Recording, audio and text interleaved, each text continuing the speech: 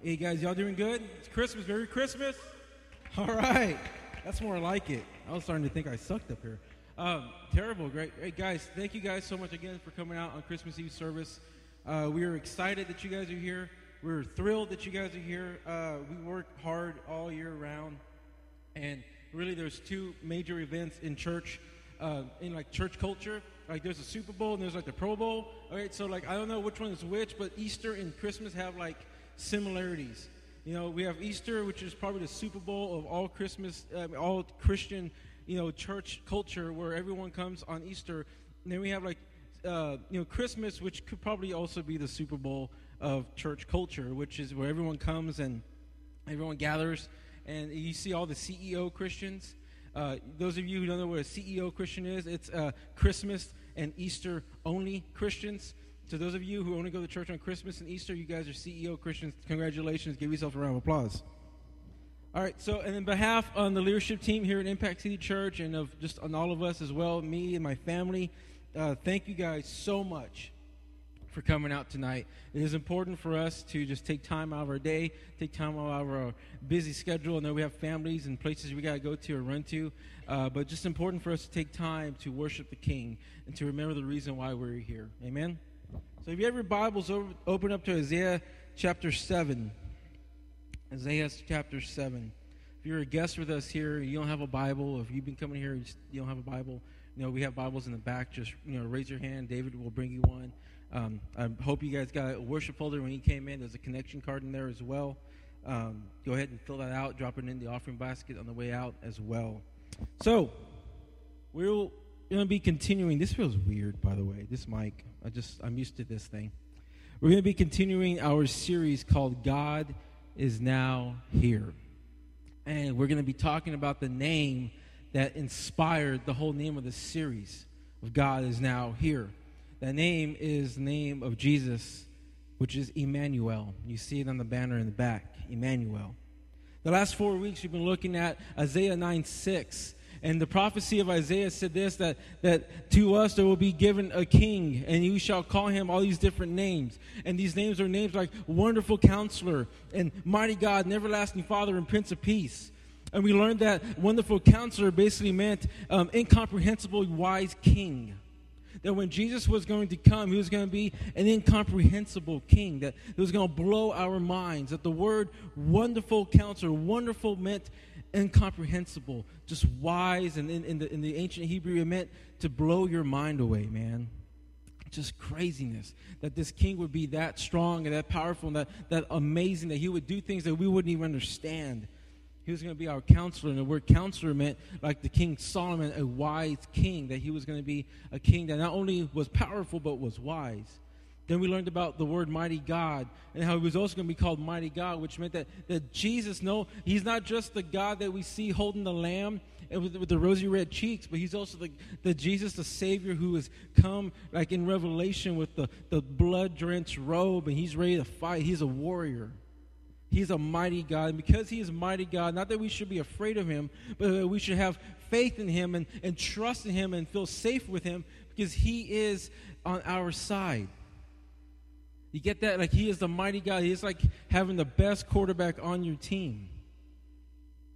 Number one, he is the everlasting Father, which means that from today and tomorrow, he is both omnipotent, omnipresent, and omniscience. He is above everything else. That he is around the world, in your hearts, and outside of time. He is everywhere. He is everlasting. He is today, tomorrow, and yesterday. He is all over the place. And because he is everlasting Father, he never changes. And so the promises that we read throughout Scripture, we can still hold on to those promises, and we can trust in those promises.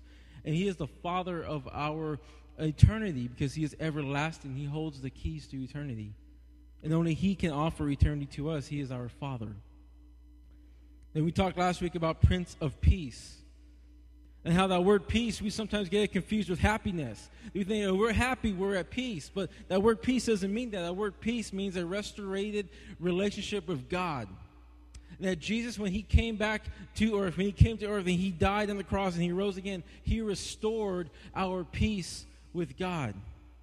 He's the Prince of Peace. And today, we're going to look at another name for Jesus called Emmanuel. Those names say a lot about the character of Jesus and his purpose, and because of him, we know that God is now here. That God is now here. Not that he is somewhere else, but he is now here with us. Now, many of you guys will look at the sign out front, you look at the Facebook ads, or you look at this, and you say, God is nowhere. What type of church is that? That they would write God is nowhere in the season of Christmas. But you see, we did that on purpose. We saw it. We thought, man, how cool is that? You know, we like to raise eyebrows everywhere we go, but like, how cool is that? God is now here. It also looks like God is nowhere, because some of us will think in our lives, if we're honest with each other, we feel like God is nowhere. And we'll look around in our lives and we feel like God is literally nowhere to be seen in our lives. We look around, we see other things. We see our families. This Christmas, you're going to see a lot of your family probably. And some of you guys, that's a bad thing. But some of you guys are excited about that. You haven't seen your aunts, your uncles. You haven't seen them in a while. You're going to see our families. You're going to look around. We're going to see our jobs. You look around your life. You're going to see work. And just, you know, I work a lot. You know, I know a lot of us men here, we work a lot. We're hardworking guys. And we see our jobs. Sometimes that's all we see is just our jobs. Our responsibilities as fathers, as husbands, as responsibilities at work, whether you're a manager, a foreman, whether you're just a guy sweeping the floor, you have a responsibility. And sometimes that responsibility overwhelms you, and that's all you see.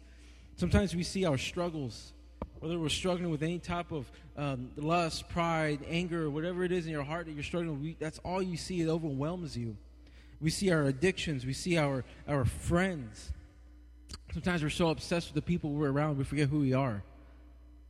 And we're so obsessed with being the image of who we want to be versus being who God's made us to be. And all we see is our friends. We get obsessed with the problems of the world, and sometimes all you can think about is what's going on in New York City right now. All you can think about is what's going on with North Korea, with ISIS, and whatever. That's all you can think about because you fill your mind up with the problems of the world. Sometimes we look around Corpus Christi and we look at the murders and the crimes and the drug deals gone bad just right down the street. We look at all those things and we can get so captivated by what's around us that we think that God is nowhere. That we look at the sign and we say, that is literally what I see. I don't see God at all. God is nowhere. But not God. He is here. See, many of us feel like because of our sin and because of what we do, because of our wickedness and our dirtiness, that we feel like God is nowhere in our lives. And we feel like because of our problems and issues that God can't be around us. We feel like because of our addictions and our temptations, the struggles that we have as both men and women, the struggles to lie, the struggles to lust, the struggles to go and just be tempted, those struggles and temptations cause God not to be around us because we're sinful and we're wicked. We think about the anger and attitude we have towards people when you're mad at someone and you just want to back a truck up on them.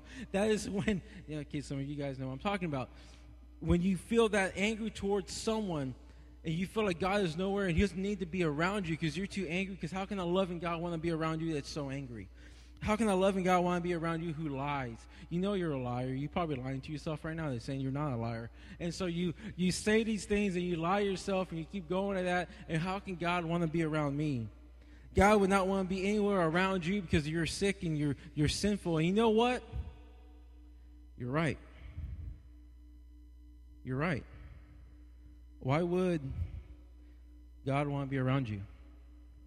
Why would a holy and righteous, pure and perfect God, creator of the world, want to be around someone who rejects him daily? Why would a pure and righteous God want to be around someone who sins towards him daily? Why would a pure, righteous, holy God want to be around unclean people like me and you? Now, before you go off and say on Facebook, man, Pastor Felix said something really bad today. He said God doesn't want nothing to do with me. Let me explain this. Let me show you how the name Emmanuel fixes that for us.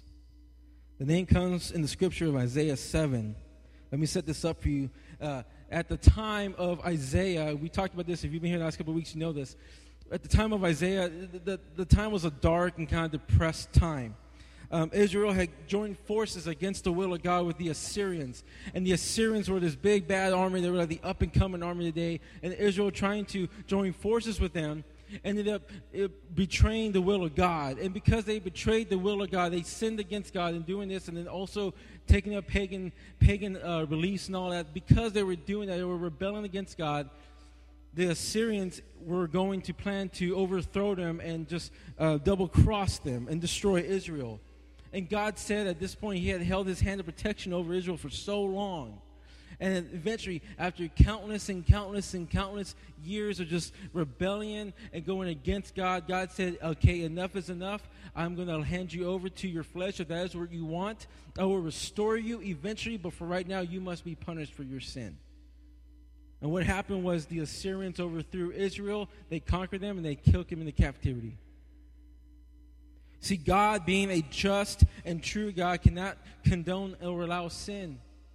He cannot allow sin to continue as a just God. Every sin comes with a cost. So when we sin in our lives, we have to go and we go against the will of God. There is a consequence for that sin in our lives. Even if we don't believe in God. That's the thing I get all the time. So I don't believe in God. Well, you know what? If I don't believe in gravity, and if I don't watch my step, gravity is going to bite me and show me that he's real. I don't believe in God. Well, you know what? I can't see the wind, but I feel it on my skin. I don't believe in God. Well, I've never seen $1 million, but I know it exists. I don't believe in God. It's like the craziest thing. God gave you the breath to say that you don't believe in God. There was a punishment for the sin that we commit, even if we don't believe in God. Romans 6:23. I want you to remember this. It says that the wages of sin is death. So what do we deserve? I say this to my kids when we sin. What do we deserve, kids? Death. It's morbid, but it's true. It's in the Bible. What do we deserve as sinners? We deserve death. And just when we sin, God must punish us. Why? Because he's true and he's just. And you might say, well, I'm not a sinner, Felix. I'm a good guy. I'm a good guy. I work hard. I give money to my family, and they support them.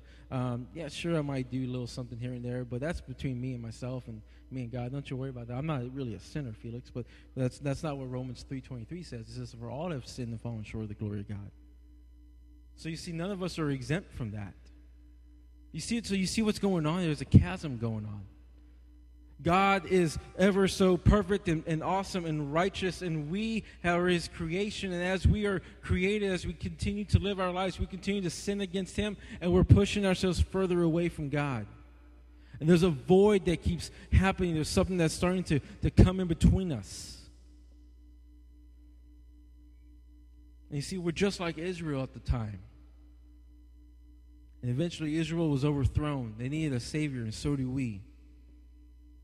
Isaiah gives us this word of hope, though, in chapter 7. You see, Isaiah was this prophet that came to town saying, hey, guys, it's bad. It's really bad. You guys we're all messed up. And guess what? God's wrath is coming. His cup of patience has run over, and it's time for, him to just kind of clean up shop. And that's going to be bad. It's going to be real bad. But guess what? It's going to be okay because I'm going to give you some hope here. And he tells us this in chapter 7, verse 14. It says, therefore, the Lord himself will give you a sign. And behold, the virgin shall conceive and bear a son, and shall call his name Emmanuel. The name Emmanuel literally means God with us. You get that? God is now here, God with us.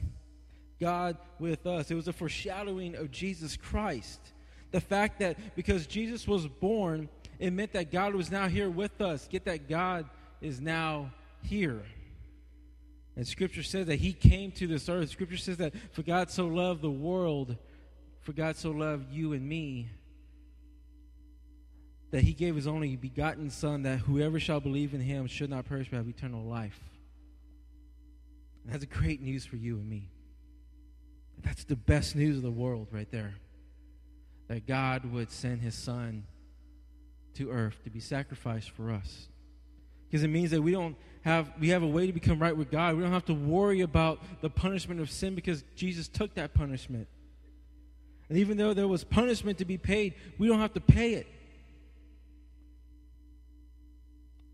Now this year I've seen a lot of great gifts for Christmas. Seen a lot of great gifts. Droids are real popular now. You know what droids are? Not your phone. But they're like remote control flying cars. They just kind of go everywhere. A lot of people get in trouble with them because they put cameras on them and they go like into windows and stuff. So those are real popular this year. Droids are real popular. iPhone 6 is real popular. Order 6 Plus if you got big old hands. You got to carry it in a suitcase. Tablets, just pick a tablet. Galaxy tablet, the Note, whatever it is. MacBook Pro, whatever. Those are all popular. Ninja Turtle stuff making a comeback.